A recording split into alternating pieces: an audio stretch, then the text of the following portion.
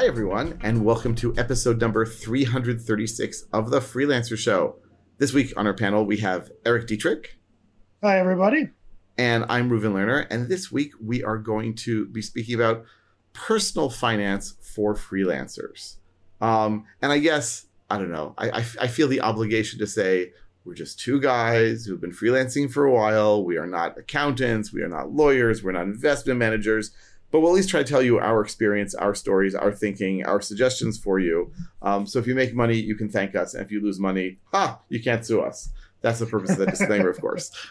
This episode is sponsored by Sentry.io. Recently, I came across a great tool for tracking and monitoring problems in my apps. Then I asked them if they wanted to sponsor the show and allow me to share my experience with you. Sentry provides a terrific interface for keeping track of what's going on with my app. It also tracks releases so I can tell if what I deployed makes things better or worse. They give full stack traces and as much information as possible about the situation when the error occurred to help you track down the errors. Plus, one thing I love, you can customize the context provided by Sentry. So, if you're looking for specific information about the request, you can provide it. It automatically scrubs passwords and secure information, and you can customize the scrubbing as well. Finally, it has a user feedback system built in that you can use to get information from your users. Oh, and I also love that they support open source to the point where they actually open source Sentry if you want to self-host it. Use the code DevChat at Sentry.io to get 2 months free on Sentry's small plan. That's code DevChat at Sentry.io.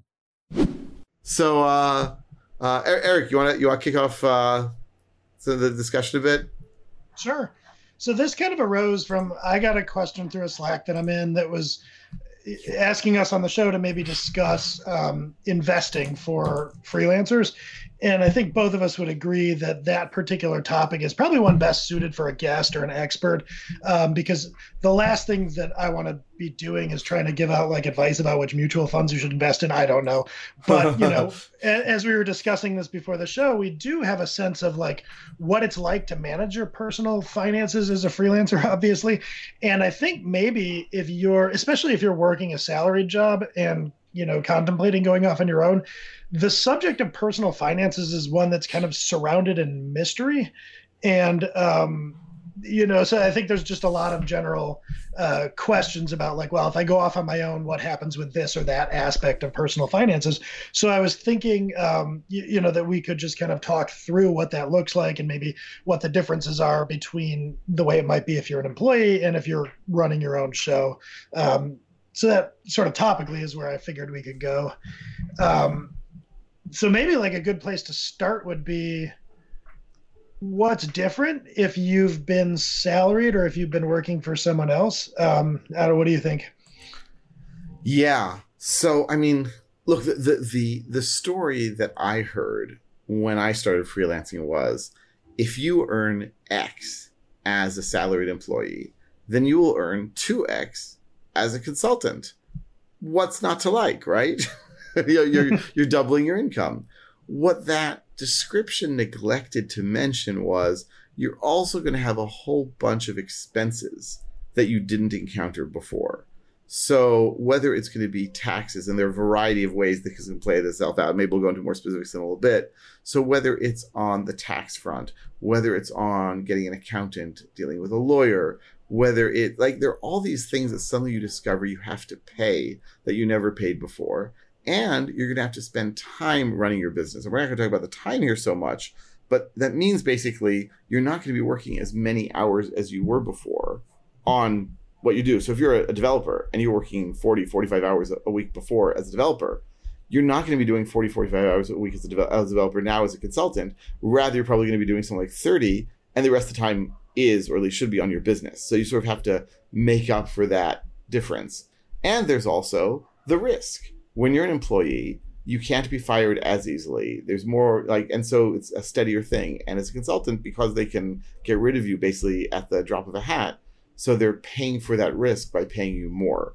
And then you probably will end up with periods when you're not being paid at all.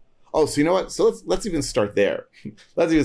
Before you start freelancing, you should take a very good look at what happens if you don't get any clients for the next few months. Meaning, you might well have to draw upon your savings. Meaning, have savings.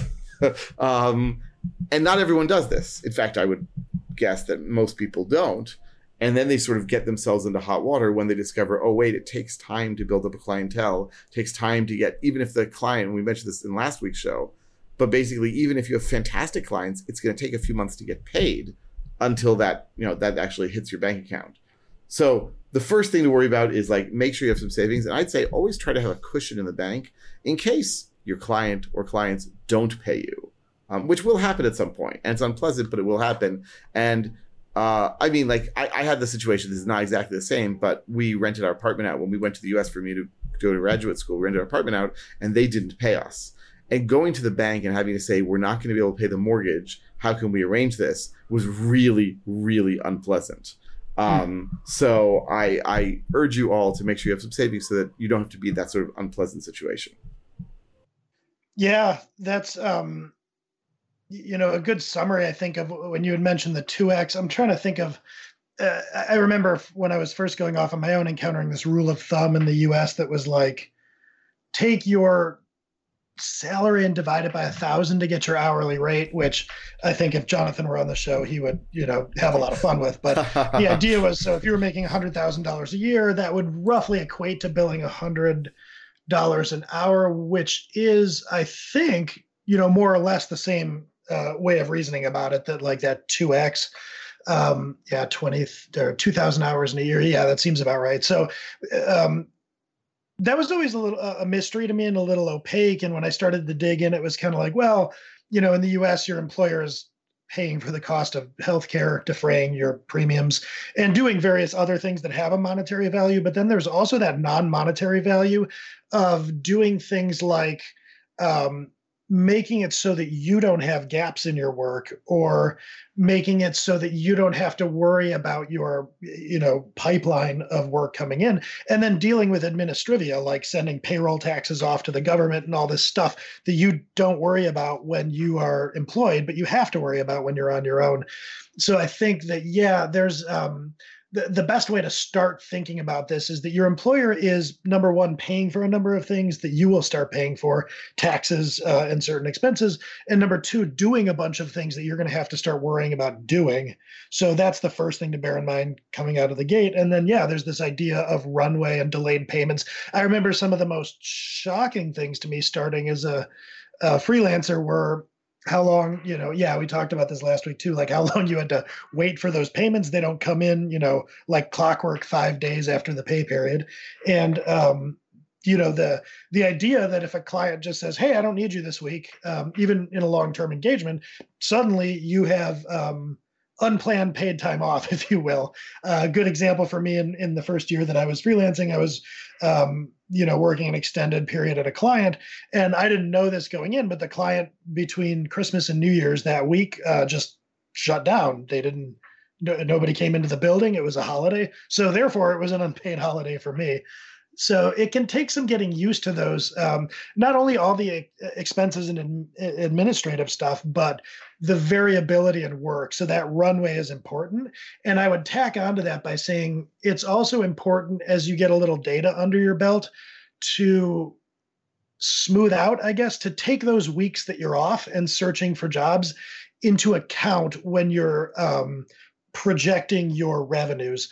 So if you're making $100 an hour and working 40 hours a week, that's $4K a week that you're making, but you're not actually making $4K a week, because if, the client tells you to go take a break every other month, you need to factor that in and, reduce your income accordingly, in terms of what you're projecting out. So I think the variability in pay and the variability in the regularity of your work are the two biggest things to get used to and to prepare for right out of the gate.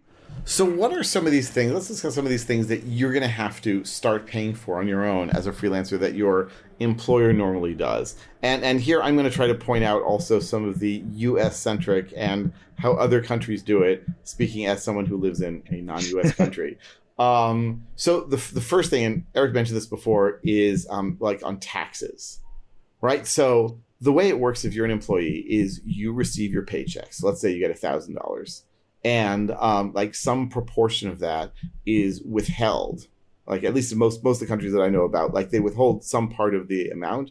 And then you're responsible for either filing or making up for, like it usually dovetails pretty closely with what you have to pay. In many, many countries, by the way, not the US, you don't even have to file anything. Like, all your taxes are taken care of. That's the end. But the US, obviously, like, you have to take care of it as well. So that's your income tax.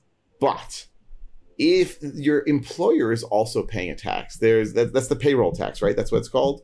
Yeah, in the U.S., the payroll tax is do you want me to explain this part of it for the U.S. people? Yeah, I mean, I think it's like what the employer pays. It's like their side of the income tax, as it were, or their employee tax. Yeah, why don't you just explain it rather than me guess? So this is the point of a lot of confusion for people in the U.S., and I've explained it a bunch, which is why I can sort of rattle this off. In the U.S., there is Social Security tax, and there's something called FICA, and then there's Medicare tax. And these are different than your federal and state income taxes. It all gets lumped together. If you're a salaried employee, you just see that, you got $1,000 paycheck, but you only get to keep, $650 or whatever it comes out to when it's all said and done. But there is this portion of those taxes that are these Social Security, FICA, and Medicare. And for some reason, back whenever these bills were passed, the regulations were that you split that tax burden with your employer. So it comes out to about 15% of your income, these taxes, but your employer takes care of 7.5% of that. And so one of the biggest things that US freelancers run into when they go off on their own is this thing called self-employment tax. And if you start Googling it, it's hard to even figure out like how much that is. You'll see 7.5, you'll see 15. And the reason is it depends on whether they're calling it the whole lump sum of what you pay or the marginal amount, that extra 7.5% that you're going to start paying when you go off on your own. And the reason you're having to do that is because the IRS in the US looks at you and says, hey, you're both an employer and an employee, so now you get to pay both sides of that. And that's a shock to a lot of people that go off on their own freelancing because you're paying an extra 7.5% of your earnings in a form of income tax. And that is kind of rough, especially if you don't figure out that until your first income tax returns. That can be a really nasty surprise. So you said a bunch of things here that are really useful. I just want to make sure I get it, and maybe our listeners get it too. So first of all, the self-employment tax, which I've definitely heard of. In fact, the reason why I incorporated in Israel and have a limited liability company, like an actual incorporation, rather than being a freelancer, is to avoid paying that. It's because otherwise, as a U.S. employee in Israel, as a U.S. citizen in Israel, Israel has a tax treaty with the U.S. but does not cover Social Security.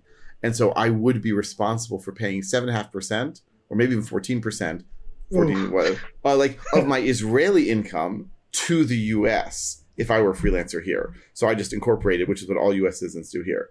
So you're saying that so the self-employment tax and Social Security are basically the same as the payroll tax, or the payroll tax includes things above and beyond that?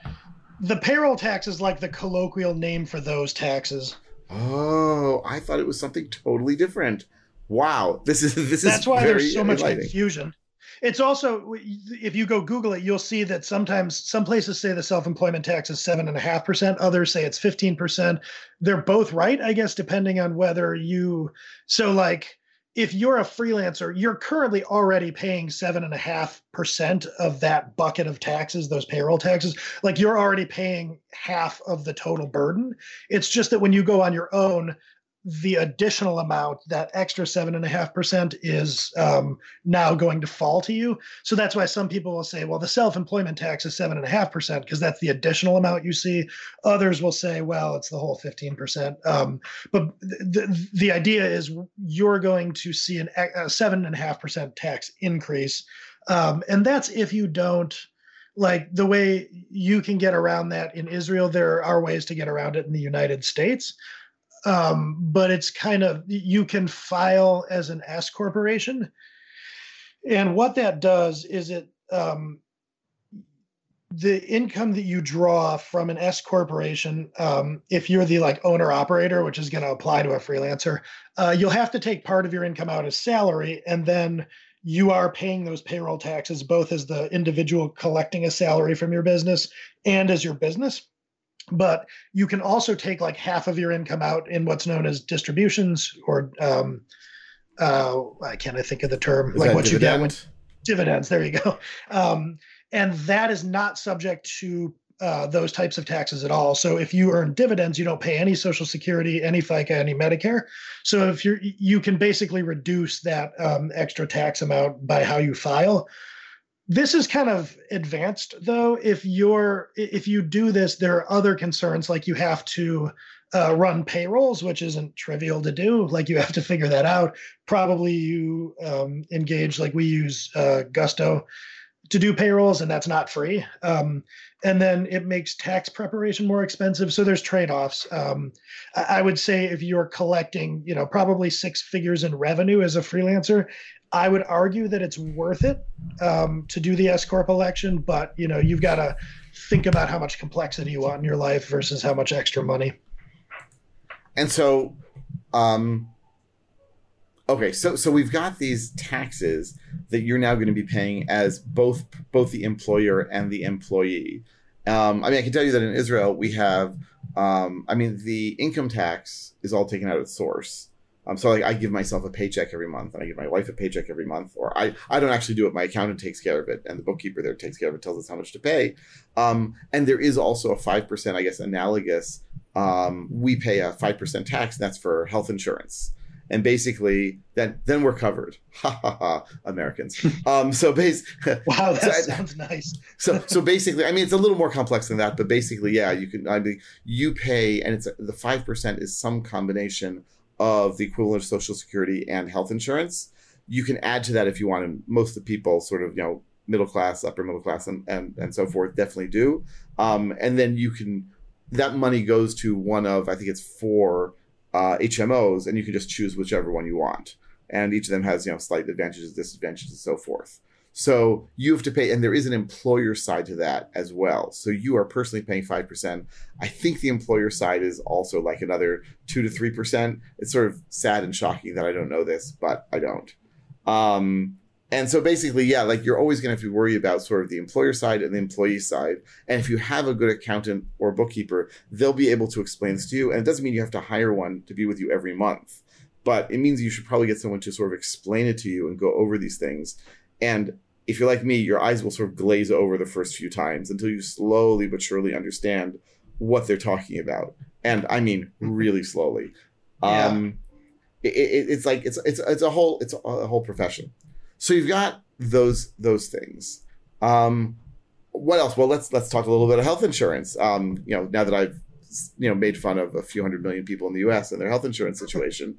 So basically, you have to get, Eric, you have to buy your own health insurance. Am I right? Correct. And so in the U.S., this is, borderline nightmarish the way.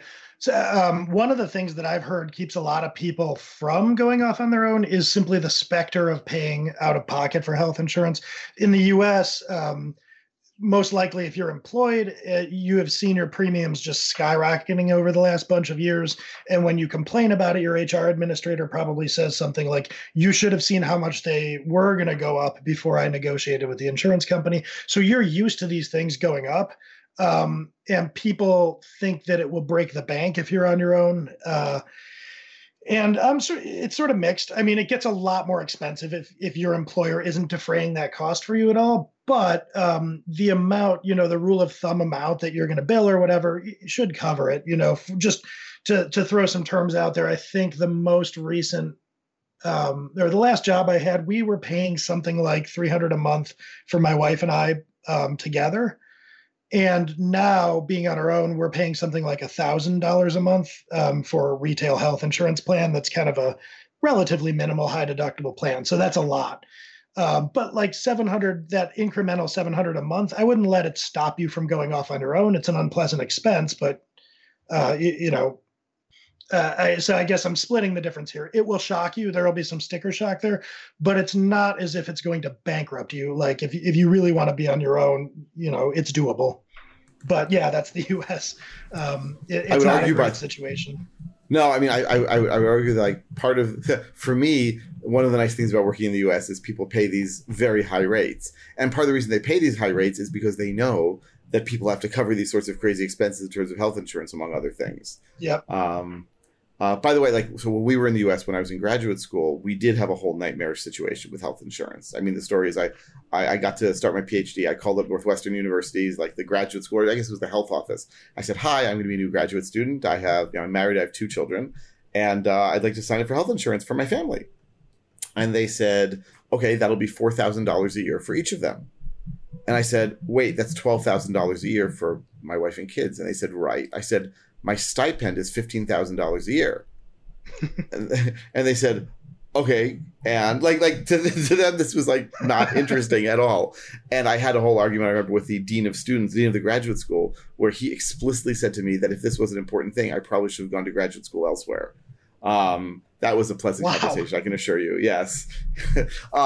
So, I mean, in the end, we ended up, because also, like, while I'm a U.S. citizen, I hadn't lived in the U.S. for a while. And so we ended up, I tried to apply for health insurance, and they all said, no, you haven't been in the country for long enough. So we got this, like, insurance for Israelis traveling abroad. And it turned out to be excellent insurance. And we needed it. We had some, like, health issues in the family. But it was expensive. We were paying, I think, in the end, about $1,500 a month. No, notice that's like not exactly my stipend. So that's when I was freelancing on the side. Don't tell my advisor. Well, it's too late. But no, health insurance is something you should think about and consider and look into where you can get it, because, I mean, Eric, you mentioned the HR director at a business is going and negotiating. Like, part of what they do is they go negotiate with insurance companies, and they're getting a group plan for everyone at work. And that's sort of the power of insurance, is getting a group plan. Whereas if you're on your own, you're sort of at the mercy of whatever the insurance companies will sell to you.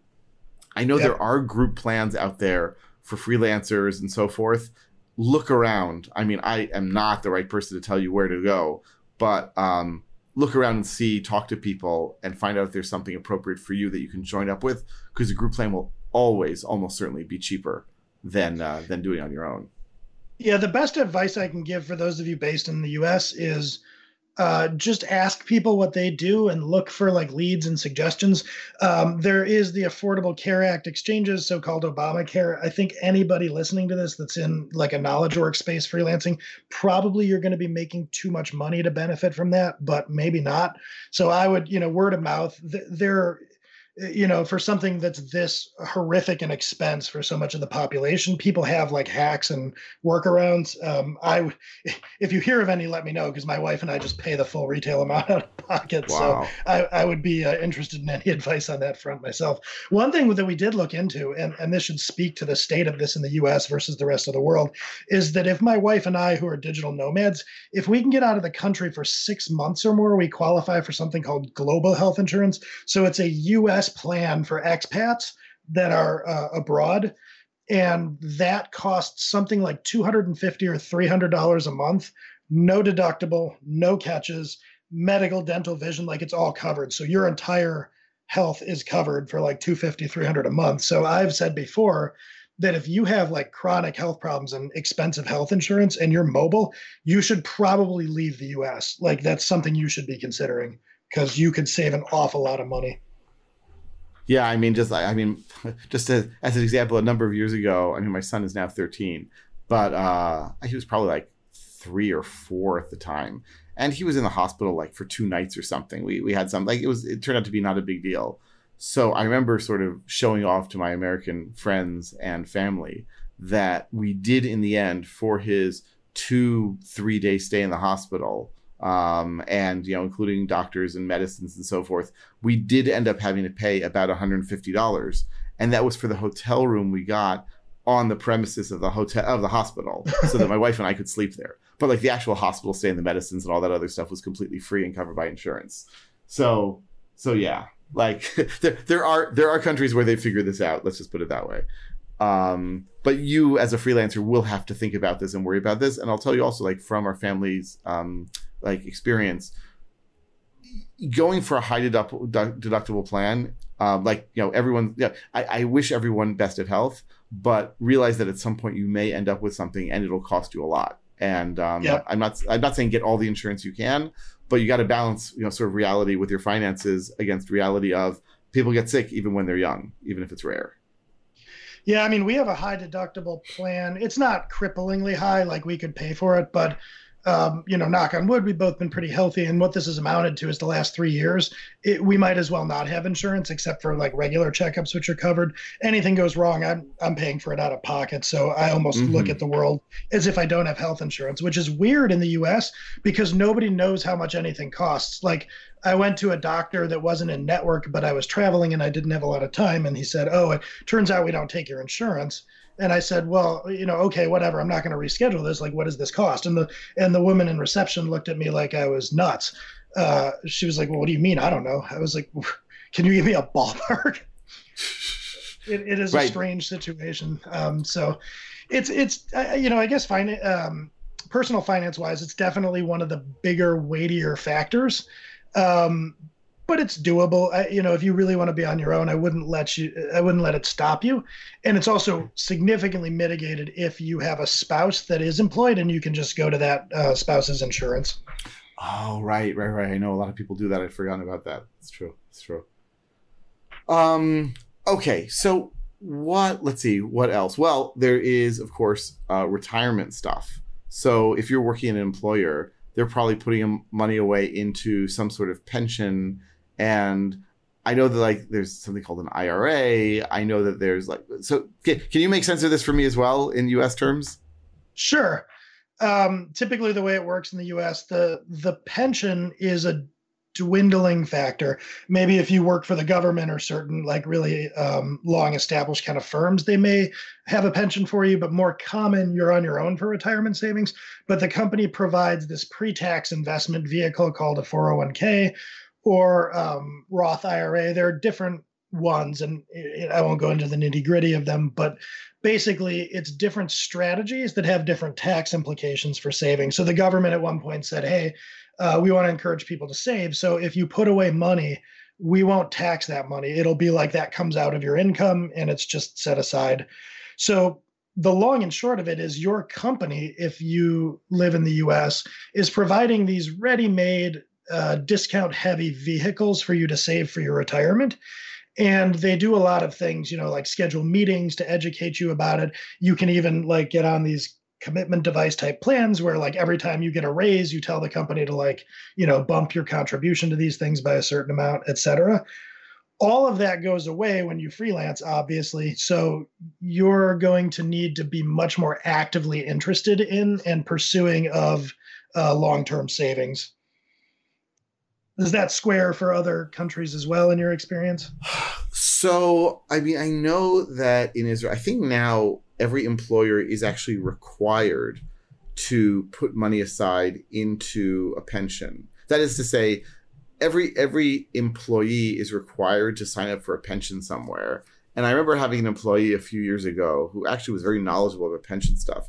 And he said, boy, the pension lobby really got their way this way because they're just ripping us off. And now they have guaranteed 10 million people to pay into their system. We definitely, and there are different types of pensions you can get. So everyone has a pension of some sort. And they have different sort of names for them and different types of plans. A popular one is called manager's insurance, which is just it used to be for managers and then everyone could get it. And you have a few different types of things. I've spoken to, we have an insurance agent here who knows about this stuff. And every time I ask him, he's basically you can either go with the group plan, which is I think I forget exactly what it's called even in Hebrew, let alone how to translate into English. So you have the group plan and you have the individual plan. And so each one, as you said, has its own implications for what things go up and what things go down. And we've decided to sort of put as much money as we can into that. Israel also has this wild idea. I think they call it in English a provident fund. And the idea is that from your salary, you put in 2.5%.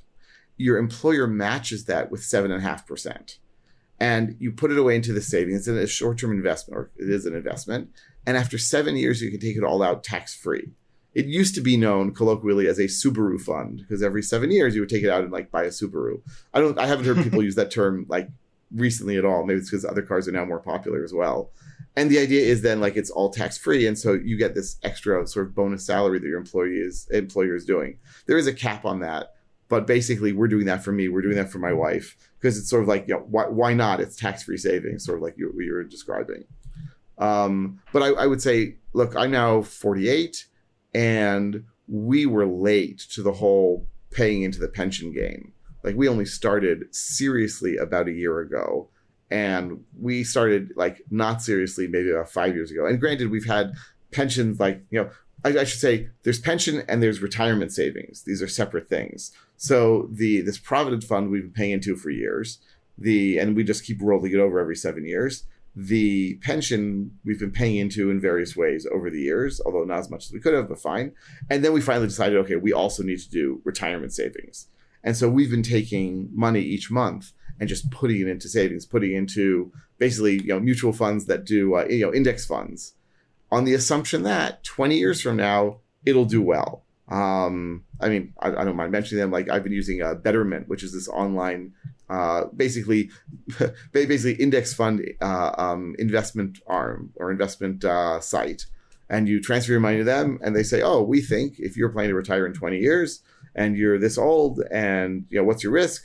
We'll put X amount into stocks and Y amount into bonds, and we'll balance it out. And I say, bully for them. Yeah.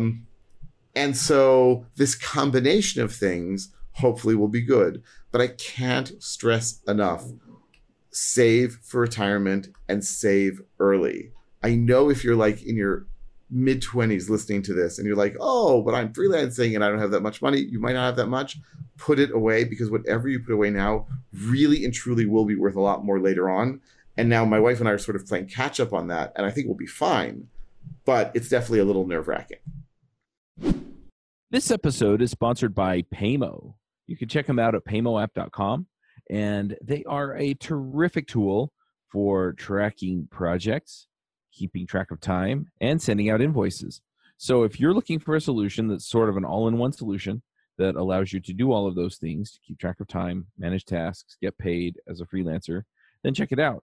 If you're part of a larger team, they also have a team solution that allows you to manage projects across everybody, track all the time across everybody, and then send out the invoices the same way. It runs on Windows and Mac, and it works really, really great. You can get the task management view that's kind of like a Trello board. The time tracking is terrific, and you can look at timesheet view. You can also just keep track of the time and see where everything went to. There is a terrific timesheet report, and you can also work on scheduling with your team and everything else. And then, like I said, you just send out invoices. Plus, they've got a terrific API so that if you need to integrate with other things like the Adobe Creative Suite or G Suite, which is email and things like that, you can do that too. And it also uses Zapier. So if you need to automate things through there, it's terrific. Just go check them out at paymoapp.com. So that reminds me, like, the idea of compound interest here. I did the opposite. I learned a valuable lesson early on, which I'll speak to in a second here, and started contributing to retirement funds heavily, like from the time I had my first job at 23 or whatever I was. And then for years, like maxing out my 401k contributions. And the thing that prompted me to do that was when I was in college, my dad, who had a background as a CPA and was the CFO of a firm at the time, he got out a spreadsheet and showed me like how compound interest works. And he said, you're 19, watch this. Here's what your retirement, amount will be if you put just $50 per month into a retirement vehicle from now until the end of your career at 68 or whatever. And he did it, and it came out, and he's like, you will retire a multimillionaire for $50 a month if you start now. And I remember him showing me like how it differed if you started at different ages. And far more important than the amount that you contribute is the age at which you start, which is really interesting. And, it's not to say that you can't make it up if you start later, but if you can just, if you're in your 20s and you can just muster a little bit, like seriously $50 a month, which seems like not probably that significant, it really adds up if you do it now. So yeah, absolutely. If you're on your own, find a few dollars to do that. I think in the US, let me see, there are plans. It's not as easy as the way your employer makes it, but you can do tax advantage contributions as a freelancer too. That's not just something for the salaried employee. Yeah, and I mean, I'm from what I understand, I mean, I'm still eligible for Social Security in the U.S., especially now that I've opened up a U.S. company. I'll definitely get like whatever minimum I'll need from that. But Social Security, I don't think it's going to go away. But from everything I understand, it's not sufficient for when you retire. You really want to have other stuff. So, Yeah. And I can tell you, like, we had some people in our family who were very panicked about retirement savings when they reached retirement. And it's a very unpleasant situation for everyone involved. So I mean, look, and I'll also say, I love my work. I really, really love my work. But you know what? Do I really want to be working every day as much as I am now in another 20 years? Probably not. So, yeah. So the only way to do that is to put money away now. And yeah, compound interest is incredibly powerful. And just put it away.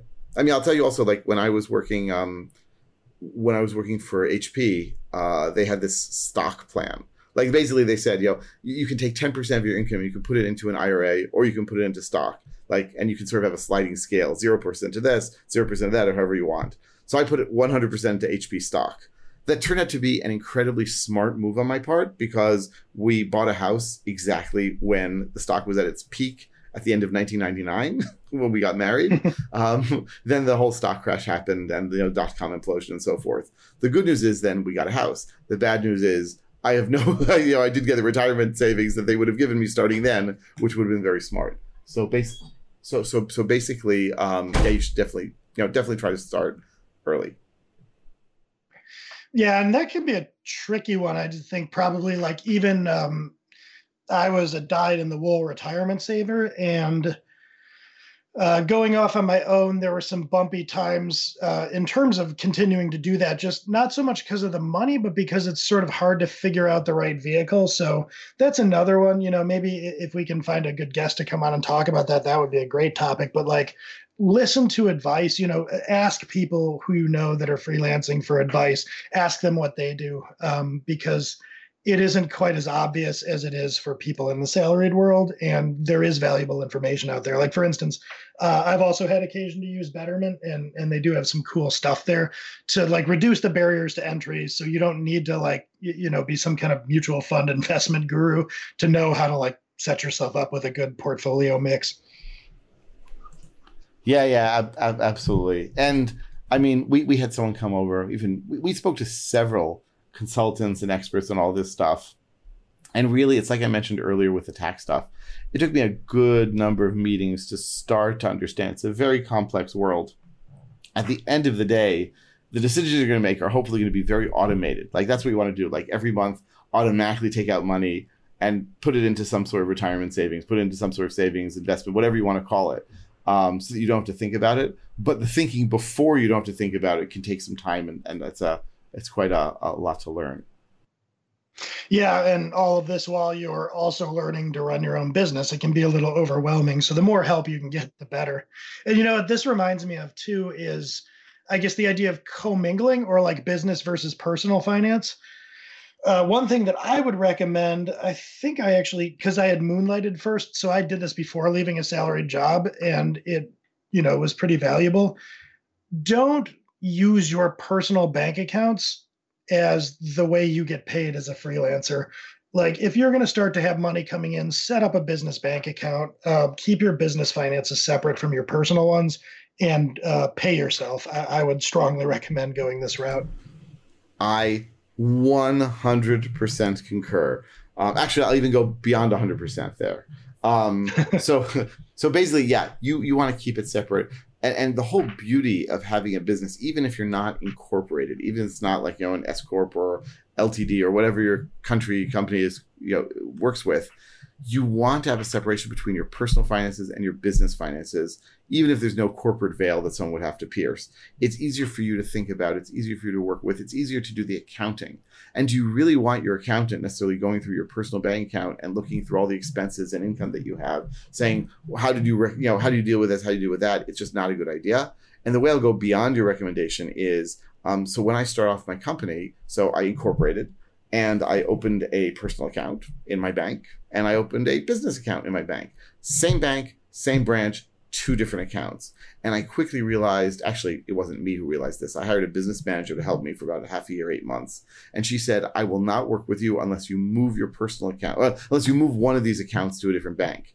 Interesting. While this was completely illegal and or unethical, My bank in Israel basically saw these as both my accounts. And so if I like had overdraft in one, the other one was in, positive balance, they were totally fine with it. And they just saw it as an extension of the same person. And it was very it was a very bad, for me, for the business, for the relationship, it was just bad in general. And so now I have my business account in a totally different bank.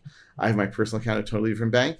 And by the way, this also allows me sometimes, I haven't had to do this in a while, but sometimes sort of play games where I sort of, because I'm writing myself a check, I guess I do a bank transfer from my company bank to me to pay my salary. And neither bank knows how the other is doing, right? So my personal bank doesn't need to know how my company is doing, how much I'm making. And my company bank doesn't need to know what's in my personal stuff. And I am so happy to have done this. It is the best. It's a little bit of overhead to keep track of, but it works very, very well and allows me to really keep a firm separation of things. I'll even go further than that. I have a personal credit card and a company credit card. And I use the company credit card to pay for business related things. And I show that credit card, those receipts and everything to my bookkeeper and accountant, and they go through that. And my personal stuff is personal. And it allows me to say, yeah, these things that I'm buying, these are definitely for the business, and to keep that separation going. Yeah, in the U.S., what you're mentioning, I have ownership stake in 3 businesses, so they all have their own separate stuff, which gets a little interesting at times just in terms of all the credit cards in my drawer. But for U.S., tax deductions, business expenses, that type of thing, don't quote me on this 100%, but more or less anything that you buy with your business credit card is like an ipso facto business expense. It may be a stupid one, but it's a business expense, versus if you're doing it all on the same credit card with the same bank accounts, you're a lot more likely to be audited in certain ways by the IRS. Is this one really business or is it personal?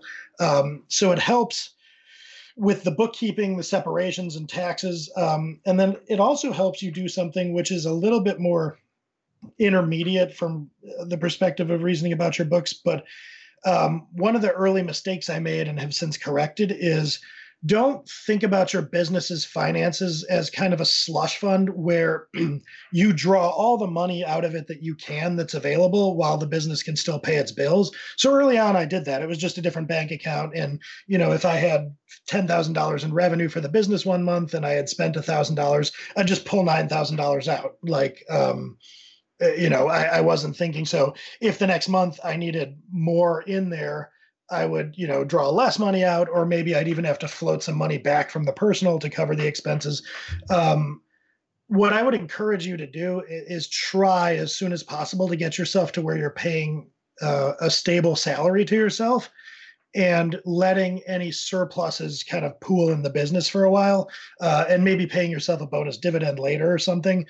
And the reason for this is because it starts you thinking about the business as a separate entity and making decisions about the business that have more to do with the long-term viability and, maybe growing, bringing on other people, whatever you want to do, versus if it's just a slush fund for you, it's all too easy not to really think of it as a business. And so the first step there is the separation. And then there's this thinking about this thing as an actual entity. Yeah, you may own it, but it doesn't exist just to be an ATM for you.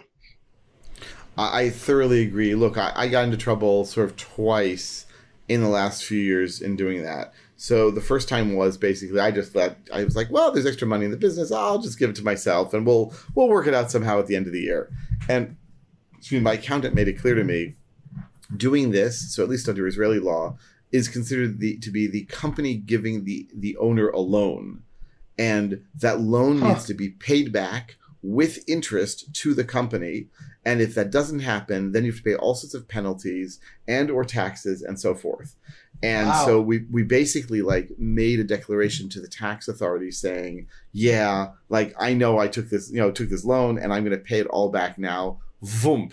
And it was a huge amount to pay off. And in fact, you know what? I think I had to get a loan from the bank, and the bank knew that the government was cracking down on these things and gave these very, very low interest loans to do that. So that actually worked out very well. But and then my accountant basically said, never, ever do this again.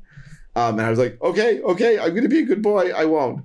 And part of the idea is then, and then I was still taking more salary than they said I should in my paycheck, because I was like, well, I'm just rounding up. And they said, no, this is the way it works. We tell you what you should pay yourself for a salary. You will take that salary.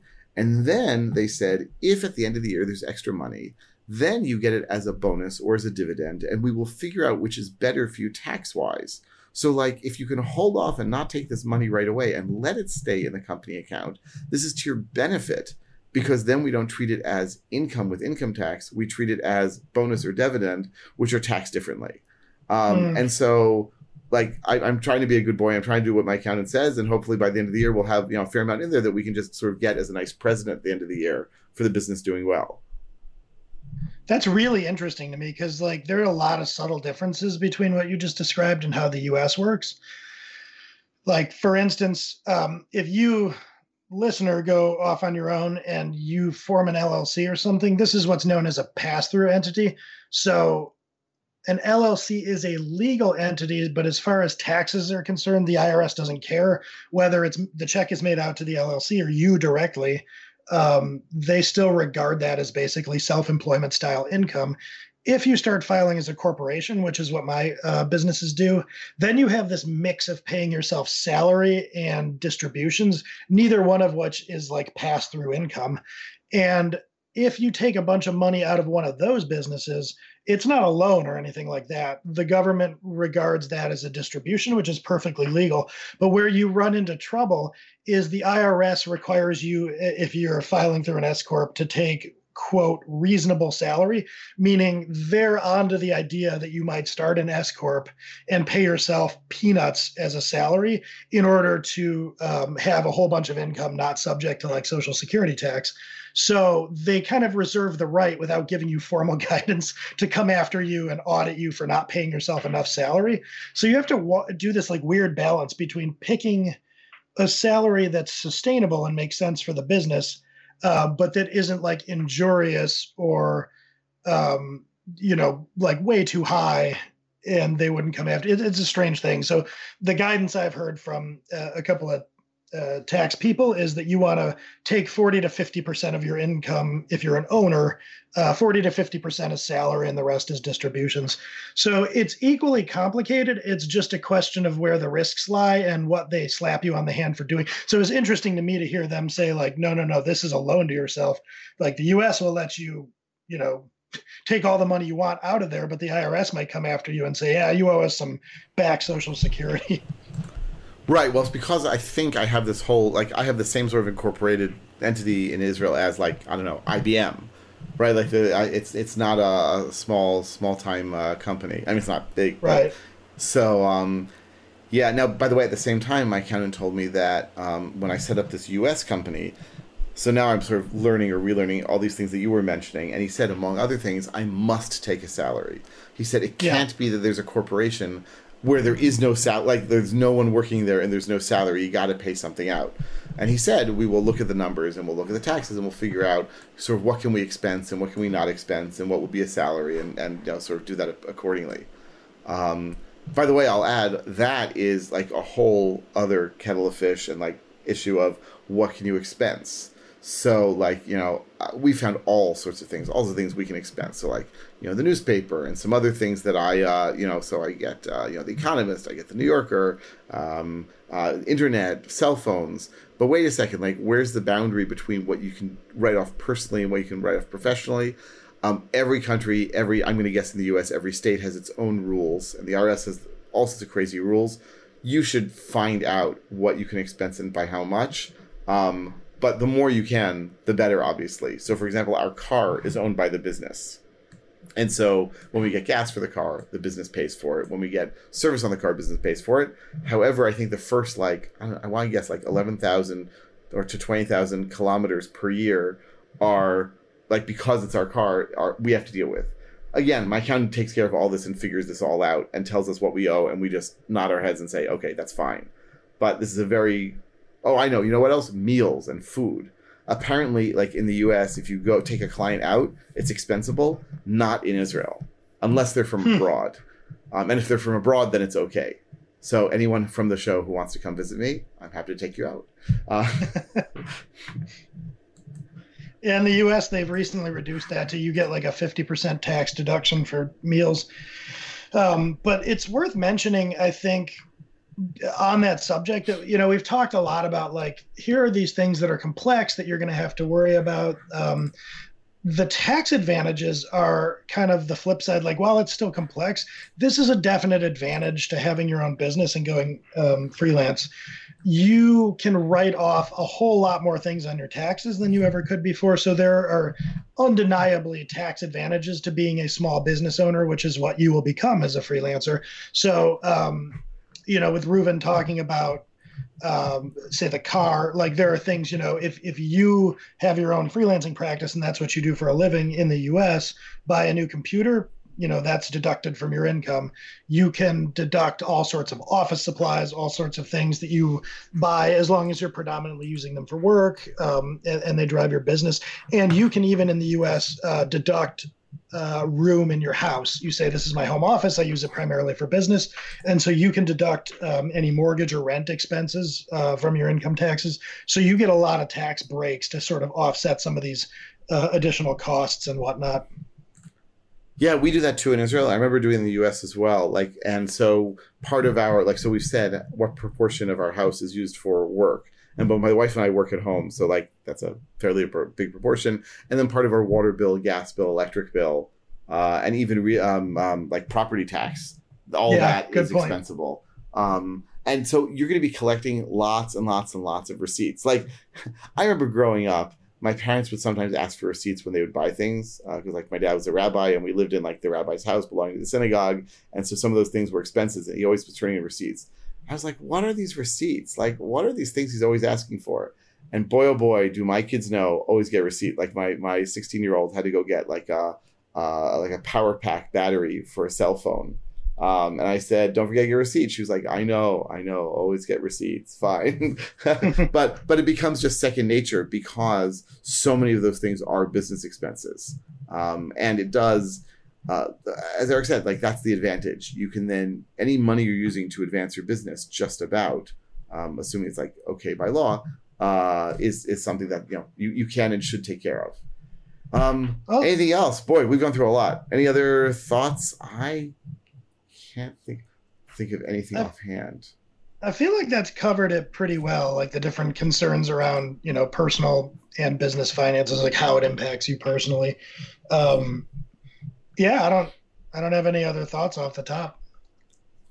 All right. Well, maybe we'll go into, let me say first, I always say at the end of the show, if you have suggestions, let us know, and I will still say that at the end of the show. But if there are questions we did not answer about this, or if you have tips, please be in touch with us. We would love to hear from listeners what you folks are thinking, what you're worried about, and what you're not worried about on finances, and of course, everything else. All right. With that out of the way, Eric, what you got in terms of picks? Well, I think for one, I'm going to throw something out there that relates to what you were just talking about, like the collection of receipts. If you go off on your own and you find yourself doing it, it's pretty inexpensive and or free. And there is this service out there called Expensify, where instead of keeping a big folder full of receipts, when you get the receipt, you can just take a picture, and the app has a Mechanical Turk type of thing that will go and figure out who the vendor is, what kind of vendor it is, what the receipt amount was, and store it all for you. I've used that for years, usually for business travel in various capacities, and it is a pretty handy app. So that's Expensify. And then the other thing I'll throw out there is I've been recording some YouTube videos of late, and one of the things that's been fun is to put little tiny movie clips in there under the Fair Use Act. And there is the service streamable.com where you point it at a YouTube video, and then you pick 2 points in the video, and it creates this tiny few second long video that you can download. So if you're ever looking for to create memes or miniature clips, this service streamable.com is pretty good, and it's free. So that's what I got this week. Oh, that's very cute. I like that. Okay, so I've got 2 picks. One is a fun one. So I think I've picked in the past they're on Amazon Video, this show called The Tick. And The Tick is this superhero who takes himself way too seriously. So season 1 was great. Season 2, also great. Season 3, sadly, does not look like it's going to happen. It was canceled. And so enjoy season 2 while you can of The Tick. It's just it's lighthearted, fun, but definitely a lot of fun. The second pick is mine. I don't think I've mentioned this yet. So in like Python is the leading language in the world of data science and machine learning. And that's not because it's a really fast to execute language, because it's not. It's thanks to this library called NumPy. And NumPy basically is C arrays, just with this really, really light veneer of Python on top of it. And so I've had a NumPy course out for a while, I guess like 2 months or so. So people who want to get that, definitely you're welcome to do that. But a lot of people find NumPy to be sort of a little too low level. It's sort of like a stick shift as opposed to an automatic transmission. And so the automatic transmission sort of wrapper around NumPy is something called pandas. And pandas really, it's like having Excel inside of Python. It is extraordinary. So I'm still, as we record this, not done with my pandas course. It is only right now 7 hours of video. And it's probably going to get to like 11 or 12 hours, but it's going to teach you everything you need to know about pandas to get into data science with Python. It assumes some basic Python knowledge, but not a ton. And if you ever want to join the world of data science, if you want to learn how to do some analysis, and if you want then sort of a reference guide, because the way the videos are broken up, you can go back and look at different topics and refresh your memory. I think this course is going to be fun and interesting. So I'll have a link to it, my pandas course in the show notes. And I'm having fun recording it. And it's basically an improved version of what I do on site at different companies around the world. So it's fun to do it from the comfort of my own home. All right. Well, Eric, thank you as usual. Thank you to all of our listeners. And if you, once again, have any suggestions, topics, thoughts, questions, what's bothering you? What is bothering you, listeners, as freelancers? What can we help? What burdens can we relieve you of? And what guests would you like to hear from? Let us know, contact us, and we will be delighted to take care of that. And meanwhile, we will see you next week on the Freelancer Show. Bandwidth for this segment is provided by CacheFly, the world's fastest CDN. Deliver your content fast with CacheFly. Visit CACHEFLY.com to learn more.